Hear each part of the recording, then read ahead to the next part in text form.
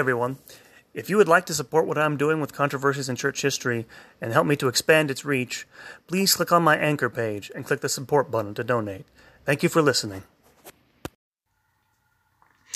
Hello, this is Derek Taylor, the founder and proprietor of Controversies in Church History.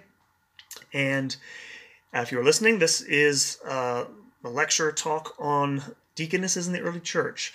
This is actually a rebroadcast of the first lecture I gave in Kansas City, Missouri, where I do these lectures on site for people in the young adult community in my hometown, but forgot to record it. So I re-recorded it for your pleasure.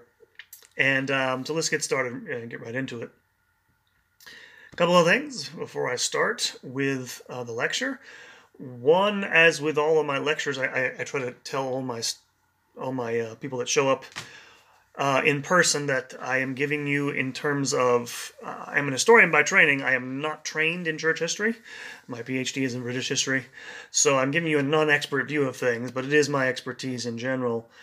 And the second thing is I am definitely not an expert in theology, so just FYI, anything I say here theologically speaking, I more than willingly submit my opinions to the authority of the church. And so with that caveat aside, let's get into the topic at hand.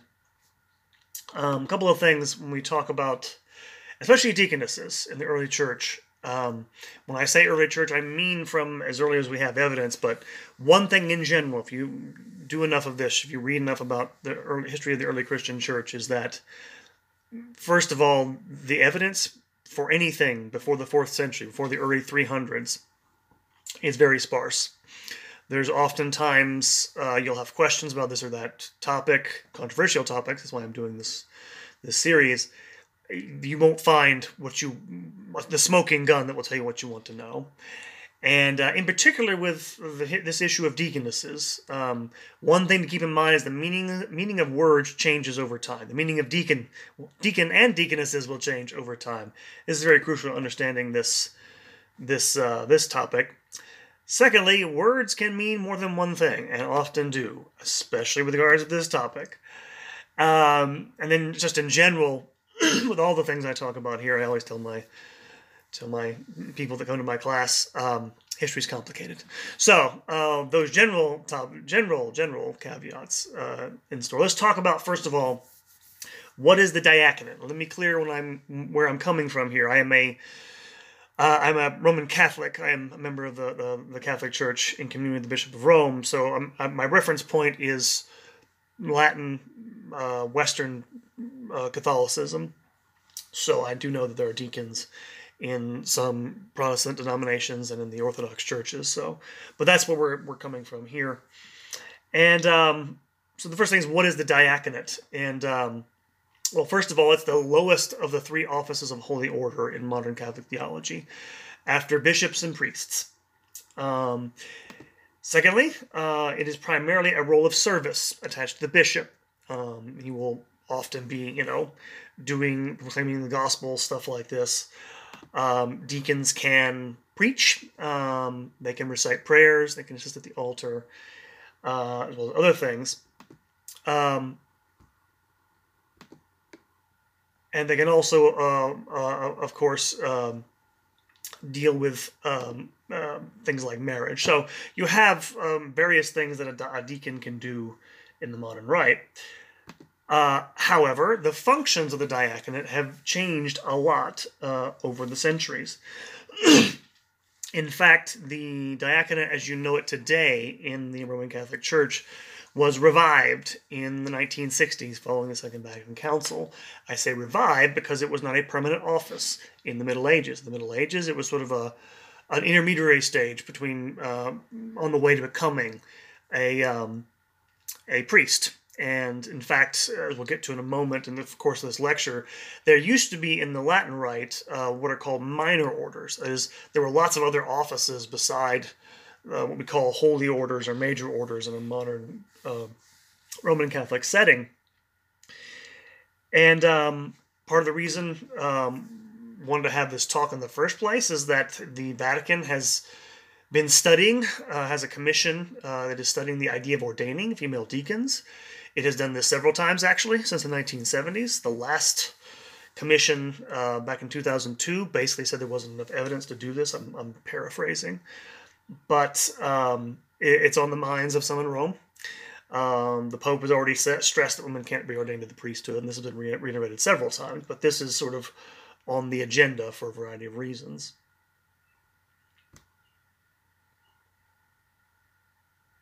So, question that comes up. I make it mentioning deaconesses in the early church. Were there really women deaconesses? And the answer is yes, there were.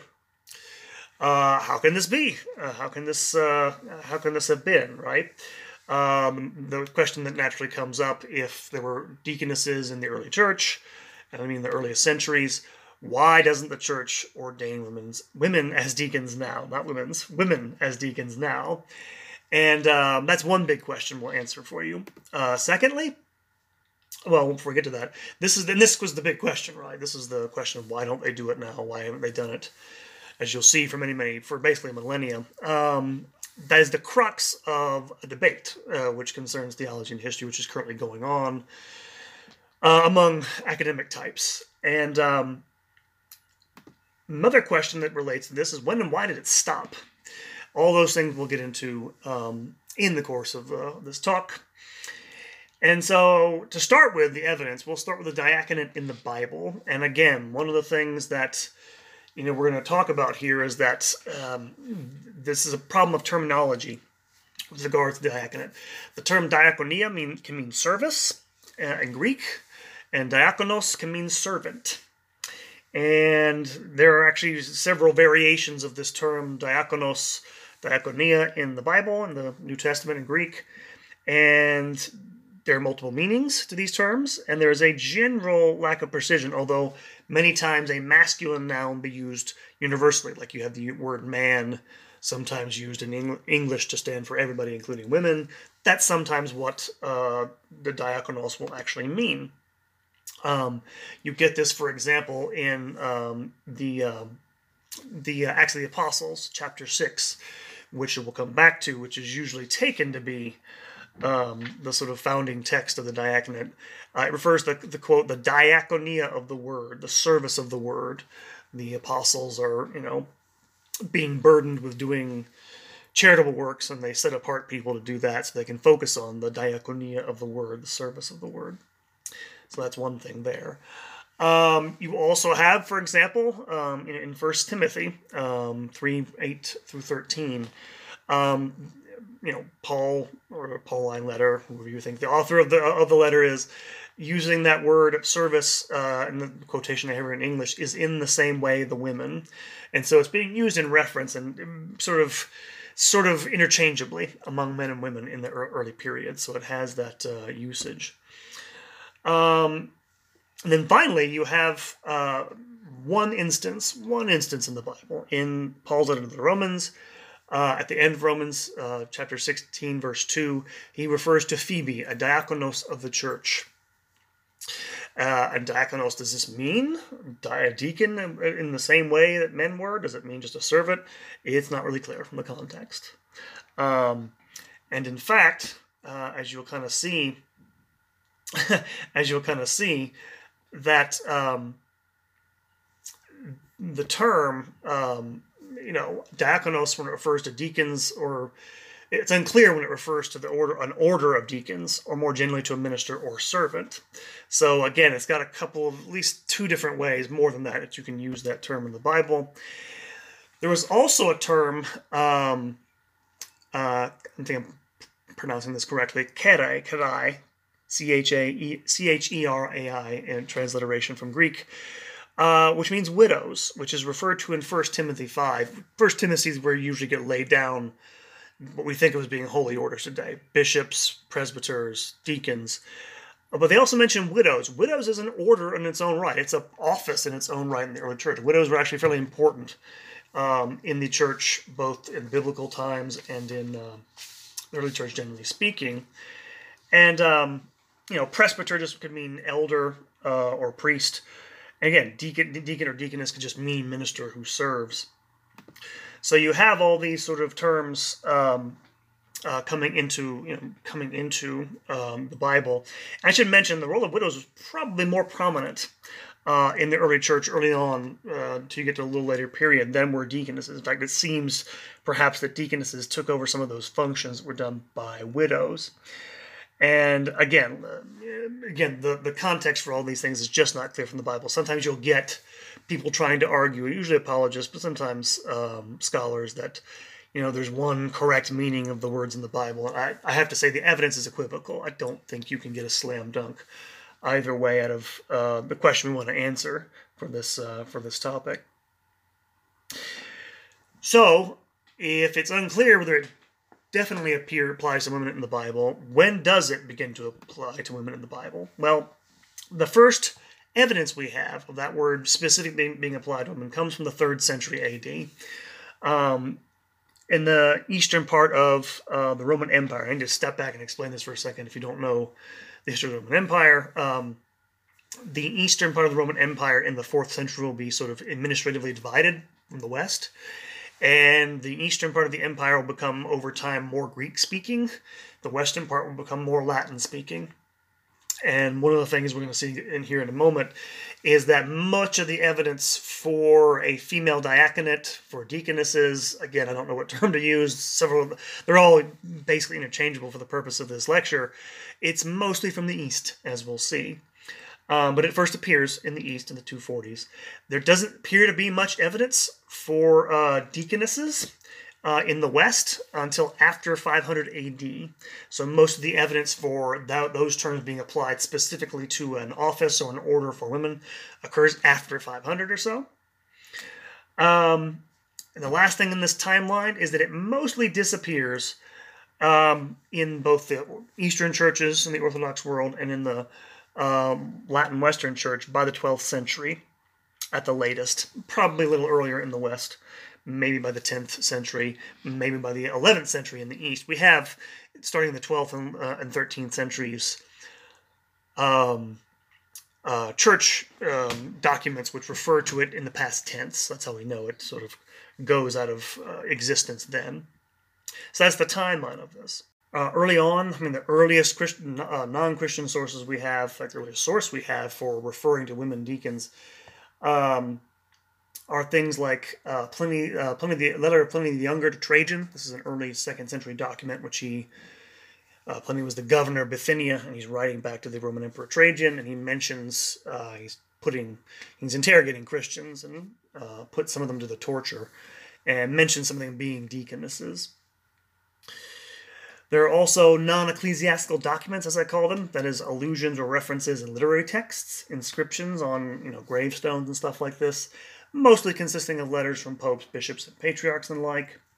There are ecclesiastical documents, some of which are used in part of certain areas, especially of the East, the so-called Didascalia Apostolorum, about 240 or so. The Apostolic Constitutions dating to about 380. These are sort of non-official documents that don't get into, official canons or whatever of various churches. And then more official documents, especially in the Byzantine East, ritual manuals for liturgy in the Byzantine East, but also acts of councils. To give you an example, we're talking about Canon 19 of the First Council of Nicaea explicitly refers to deaconesses as deaconesses, but refers to them as laity and not clergy, though later Byzantine liturgical texts will rank them among the clergy. In the West, the Council of Orange forbade women to be ordained deaconesses in 411, though the title appears later, as mentioned before. There's another work from the 4th century called the Testamentum Dominum Nostri Jesu Christi, the Testimony of our Lord Jesus Christ, a 4th century work on church order, which mentions both deaconesses and priestesses. Doesn't really explain the titles. The Didascalia Apostolorum says that deaconesses are, quote, for the service of women, unquote, and says nothing of their ordination. That's the earliest one, 240. The Apostolic Constitutions affirm that women can't teach in the church, citing St. Paul's injunction to that effect.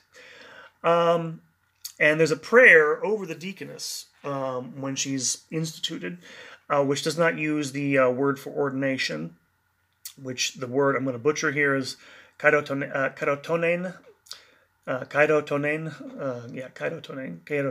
I think. But the prayer over the male deacon does use this term. So the first time it appears, it has this clear distinction. And then again, neither one of those collections is considered to be canonical. Later on, you begin to have several Euchologia. These are Byzantine liturgical books from the 8th century in Italy, and the 11th century in Constantinople, and then one from St. Catherine's Monastery in Sinai. So basically 3 major Byzantine liturgical books. Then several later manuscripts will mention deaconesses after they had disappeared. So that's the evidence for this. And one thing to note about this, again, in terms of the evidence, is that deaconesses, the office of deaconess apparently was never universal. It was apparently only present in some regions of the church, unlike deacons, which were pretty much everywhere.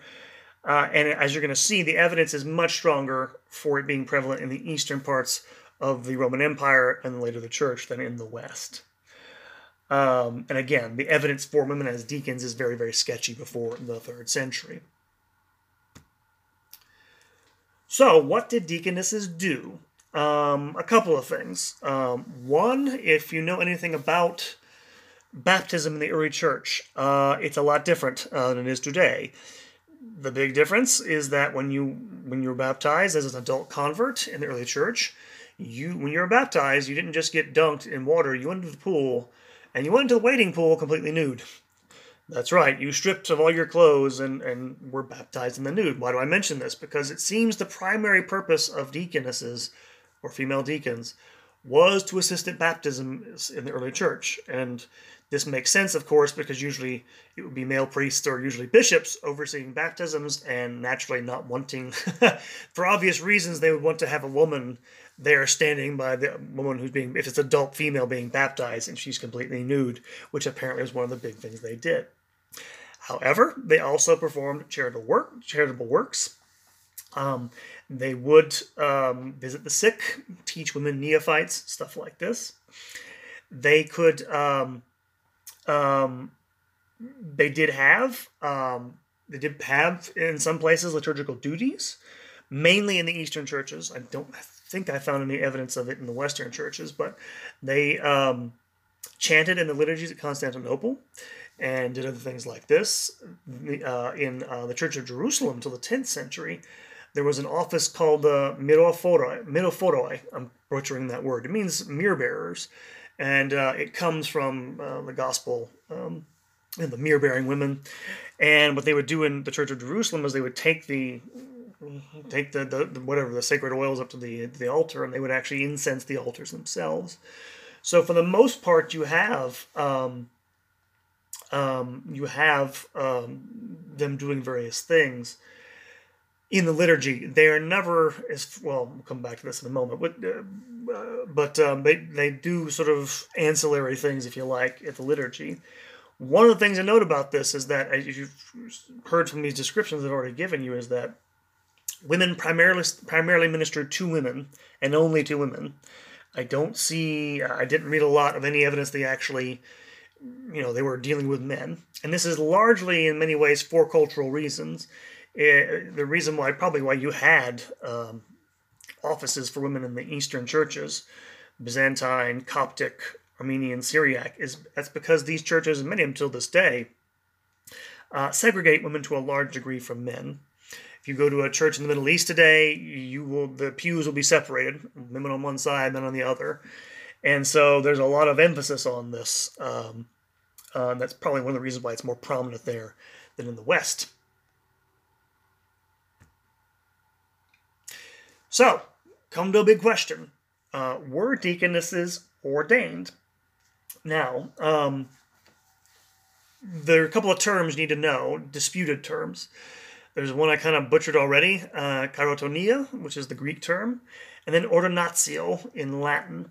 And again, the term, according to the Vatican Commission of 2002, there seems to have been a sense from the 3rd century onward that if you had the imposition of hands in a rite, then it was an ordination. If it not, it was not. Then it was only an institution, a institutio in Latin. And so by the 3rd century, the imposition of hands constituted the sort of distinctive sign of a rite of ordination in the minds of at least that commission. And it was eventually, by the way, extended to what we call minor orders. And again, if you don't know what minor orders are, they were abolished. I'll come back to this in the Latin Church in the 1970s. We're talking things like lectors, acolytes, various different types of, offices that were basically abolished. But this was actually the laying on of hands was for both what we think of modern terms as major and minor orders. They didn't necessarily make that distinction back then. As I mentioned before, again, it's most clearly in the Byzantine Church that you have this becoming prominent. I should also mention, by the way, that when we get the evidence of the term, episcopa, presbytera, diakona, the feminine term for deacon in a lot of texts, sometimes you're having the wives of priests, of deacons, of even bishops, referred to as in feminine nouns. Episcopa is a bishop's wife, presbytera is a priest's wife, and so on and so forth. So it's not really clear in some of these inscriptions what they're referring to. And so you have this distinction between institution or blessing and ordination, which, again, a lot of ancient sources don't seem to make that distinction. It's a modern distinction we make in retrospect. However, in the Byzantine Church, clearly deaconesses had their hands laid on them. They were ordained. And they were sometimes grouped together with deacons in lists of ranks of offices. Again, the sources are not always clear, but did happen. You can actually see this in Prayers for Ordination. This is actually, I'll read this. This is from the Apostolic Constitution. And it goes like this. This is the actual ordination prayer for a deaconess. Eternal God, Father of our Lord Jesus Christ, creator of man and woman, who filled Miriam, Deborah, Anne, and Huldah with your Spirit, who did not deem it unworthy for your Son, the only begotten, to be born of a woman, who in the tent of witness and in the temple to institute women as guardians of your sacred doors, look now upon your servant before you, proposed for the diaconate. Grant her the Holy Spirit and purify her of all defilement of flesh and spirit, so that she may acquit herself worthily of the office which has been entrusted to her, for your glory and to the praise of your Christ, through whom be glory and adoration to you in the Holy Spirit, or without, and Amen. That's from the, I think it's the Diaconia of the Apostles. I have in my notes here. You also have evidence, by the way, from the Council of Chalcedon, Canon 15 of that council in 451. Seems to confirm that, again, these deaconesses were ordained by the imposition of hands. And their ministry in that text is called liturgia. That's where we get the term liturgy from. And in fact, according to this canon, after ordination, they were not allowed to marry. So that tends to be a mark of ordination as well. And in some other Byzantine sources, they are clearly accorded the same rank as male deacons and given a stole, given the same sort of outfit as deacons. And so what we can say with some confidence is you have, in the Byzantine world, in certain areas, mostly, by the way, the Church of Constantinople, similar ordination rites to deacons, similar prayers, but with slightly different gestures, slightly different prayers to a certain degree. As you're going to see, because women were ordained at the altar, but for the most part, they did not serve at it. That is to say, they may help incense the altar, they may do this, they that, but they never, as far as we can tell, never perform any sacramental functions. They never distribute the Eucharist. They never they don't have anything to do with the sacraments, anything like this. And again, no distributing the communion, no distributing the chalice, no officiating at baptisms, no confessions, anything like that. And I should mention, by the way, in connection with this, Byzantine emperors were, in fact, allowed to preside at the altar during the Byzantine liturgies. Again, they didn't actually perform any sacramental functions either, but they had, a place at the altar, which was kind of considered to be, part of the church, but not part of the priesthood, is my point. And one last thing is that this equation of deaconess with a diaconate seemingly never occurred in the West, or even very far outside of the Byzantine Church, as far as I can ascertain. According to two authors that I came upon, this is a quote from their book, quote, "Once a sense of clerical status had developed by the early 3rd century, it is fairly clear that ordained or clergy women did not perform the same role as their male counterparts," unquote. And so, again, the evidence for women being ordained to major orders is really, really relatively sparse and very, very inconclusive. One thing to note about especially deaconesses in Constantinople, because this is the primary place where we know about this, is that the office of deaconess was often occupied by wealthy widows who, because of their unmarried status and their wealth, could have influence within the church, which they did. The early church father, St. John Chrysostom, had one of his main supporters, a deaconess named Olympias, who was pivotal to his ministry. So this was something that we know a bit about. And, one thing about this is that proponents in this debate will emphasize, I say proponents of ordaining female deacons today will emphasize similarities. Critics will cite differences. And now here it's kind of clear, I want to clarify something here. Again, this is a modern Catholic theology. What make for the theology of holy orders as it exists today? One, there are three things, basically, three criteria. The first is apostolic origins in the Bible or in apostolic tradition. Two is universality, and this is where the male diaconate, has the advantage. Male deacons were pretty much prevalent everywhere. And three, authoritative post-apostolic evidence. Things like the Council of Nicaea, Council of Trent, church councils, and so on and so forth. Those sorts of things. And again, I can't stress enough that, trying to assess whether women were really ordained is very difficult before a certain period outside of Constantinople. This is the opinion of the Vatican Commission in 2002. Again, it's also the opinion in terms of the sparsity of the sources of, again, the same source I'll quote, that was a proponent of this, says, quote, of the period before the 4th century, quote, "The sources do not tell us what we would most like to know," unquote. So the idea that, somehow the church was ordaining deaconesses early on, then sort of covered it up later, there's no way to know that for sure. And so, again, it's because of the evidence, and as you can tell from my voice, I'm skeptical about that. One thing I would note about this, by the way, is when you're talking about this argument, about evidence for and against, one thing, sources are too limited, but one thing we can say, I think, in a theological sense, is that not all sources are created equal in a theological sense. The acts of ecumenical councils count for more than, to me, things like the Didascalia Apostolorum, the Apostolic Constitutions. Why? Because those councils are they're de fide. Their conclusions are binding all the faithful. Non-canonical collections don't have as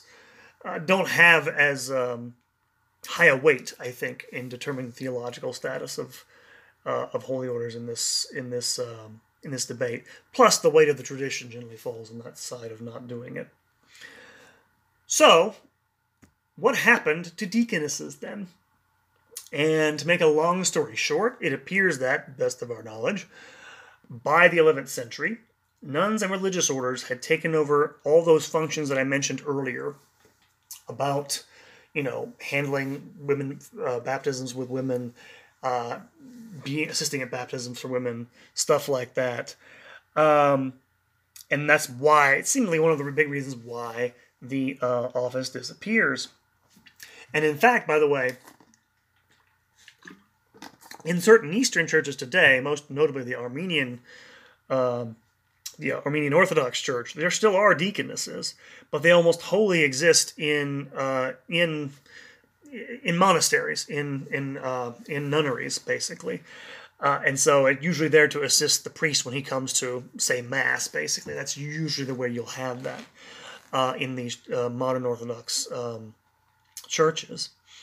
And in fact, this disappearance of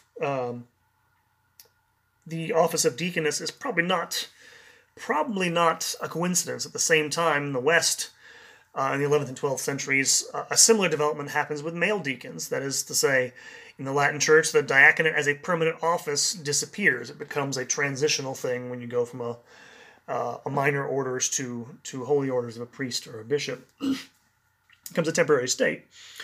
In the Eastern Orthodox churches, over time, the deacon became an exclusively liturgical office in most Orthodox churches in the past few centuries. Sometimes you'll get Orthodox theologians complaining about this. They want deacons to perform more what their role was in the early church, but it has basically disappeared as a outside of the liturgy. And so one of the questions becomes about all this is, okay, the big 900-pound gorilla in the room is, because this is what will happen with critics of the church and people who want to reopen the whole notion of ordaining deaconesses, is did sexism or misogyny play any role in the disappearance of that office? Now, the evidence for this, well, I'll give you some examples of arguments people cite. Valerie Karas, who is a scholar of the Byzantine Church, suggests as much in some of her articles on this. She cites a couple of late Byzantine authors who explain the disappearance of the office of deaconess by reference to ritual impurity. That is to say, she suggests they evince a repugnance for quote-unquote feminine issues. That is to say, they think the fact that women menstruate means it makes them impure for the ritual purification purposes. And so she seems to put some weight onto this. Other historians, the most notable of which is a guy named Gary Macy, and he's particularly arguing about the West here rather than the East, has made the argument that it was the increased clericalization of the church in the High Middle Ages, along with misogynistic views of women, that led to the abandonment of women deacons. And I have to say, I don't find really either of these theses all that compelling, and I'll give you my reasoning for this. It's true that the whole modern distinction between blessing and ordination in the modern Catholic rite is not present in the early sources, and it's right not to impose that on the evidence. I think it's also wrong to impose what are, at least implicit in most of these critiques, modern notions of equality on them as well. I think most of these people in the early church took the distinction between the sexes really seriously, and that's one of the things that that kind of gets into their thinking about what we call holy orders. And in fact, I think the blanket charge of misogyny is too crude to stand up. The earliest, you have women, for example, in the Middle Ages, like Hildegard von Bingen, who was a, widely consulted, she'd call a holy woman. She was an abbess. I mean, she had, authority in her own right as this, but she was a mystic and a visionary, and she went up and down the Rhine River area during her lifetime in Germany. This is the 12th century, giving, I don't know what you'd have to, giving sermons, if you like, in cathedrals during her lifetime with the approval of her bishop. Again, this is a rarity, and it's an exception, but the idea that misogyny explains everything, it explains too much, I think. And in fact, the idea that there was a cover-up, again, there's just not enough evidence for this. It reeks too much of a sort of conspiracy theory for my take on this. The charge of clericalism is also very problematic for a lot of reasons. The reforms of the 11th century that Gary Macy refers to were not really primarily aimed at women. And and essentially this thesis, and I'm dumbing it down. I didn't get a chance to read all of his work on this, but basically saying that it's just a power play on the part of the male clergy is really lazy in my view. There are other reasons that, for example, he mentions, an increased focus on the Eucharist, which he says is just a ploy for the clergy to increase their power over the laity. I'm like, I get that probably played into things, but to say that's the only motive is really, really just too strong. And the clergy were asserting by the way, their their authority over the laity. They also had the help of the laity. I mean, the Reform movements of the 11th century were actually, partly done with the help of the laity in certain regards. So I think it's too crude. It's too crude of a thesis to stand up to scrutiny in my view. And then finally we'll come to the final egg on this, the final question, having described, giving that brief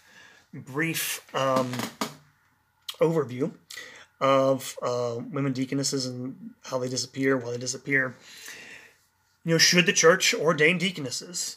Now it goes. I need to bring two things together I mentioned already. One is that, remember, the church restored the permanent diaconate for deacons only in the 1960s. This hadn't really been an option for anybody before the 11th century, basically, in the West. At the same time, Pope Paul VI in the 1960s basically abolished minor orders. And so, basically, they still exist in the East today. You basically have just major orders, essentially, in the modern Western Church. This may be one of the problems here, if you want to see it as a problem at all. Quite frankly, I don't really find very compelling the theological reasons for resurrecting the office of deaconess. The functions they could perform can be performed by laywomen or by women religious, without much being lost in my estimation. And it makes me wonder if there can be compelling theological reasons offered for this. And this is actually my big concern about this. I don't think, actually, most of the reasoning behind this actually is theological. I think it's social. I think this is motivated by, I'm sure, well-intentioned egalitarian impulses on the part of reformers. If you want to know names, by the way, Phyllis Sagano is one of the big proponents of this. You can know where to find these names. They're pretty much out there arguing for this stuff. And especially since the church has already declared pretty much several times, Pope Francis, Pope John Paul II, women can't be ordained to holy orders. What would be the purpose of creating an office which sounds like the diaconate, which is part of holy orders? That is I should have mentioned that earlier, but that is part of Roman Catholic theology today. But creating one just for women, which sounds like it, but is actually not part of holy orders, that sounds very confusing to me. And it sounds like you're mixing things together that shouldn't be mixed. Having said all that, I think perhaps if you wanted to resurrect minor orders, if you wanted to resurrect acolytes and lectors and stuff like this, and then resurrect the office of deaconess along with it, I think that would not be in any way problematic. But again, the same problem with that applies to reviving the office of deaconess. What exactly is the theological reason for this? What does the church's, mission to bring salvation to people gain by this?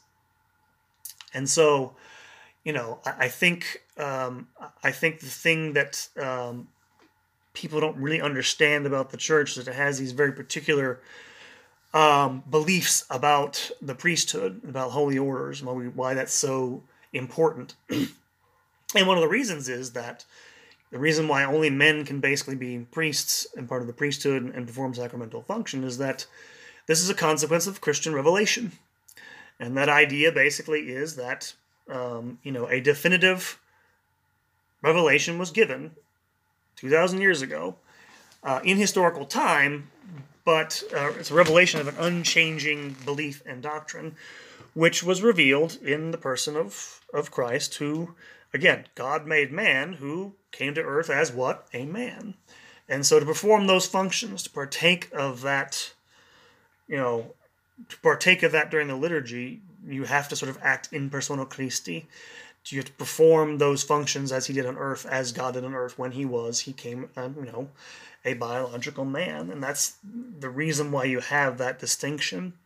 And I think this effort to revive the office of deaconess, again, like I said, I wouldn't be totally opposed to it. In the current climate, I think it's a mistake. I think it's a big mistake. It would make things even more confused. It would give people who want to overturn the idea of holy orders as it exists, I think, an opening to do so.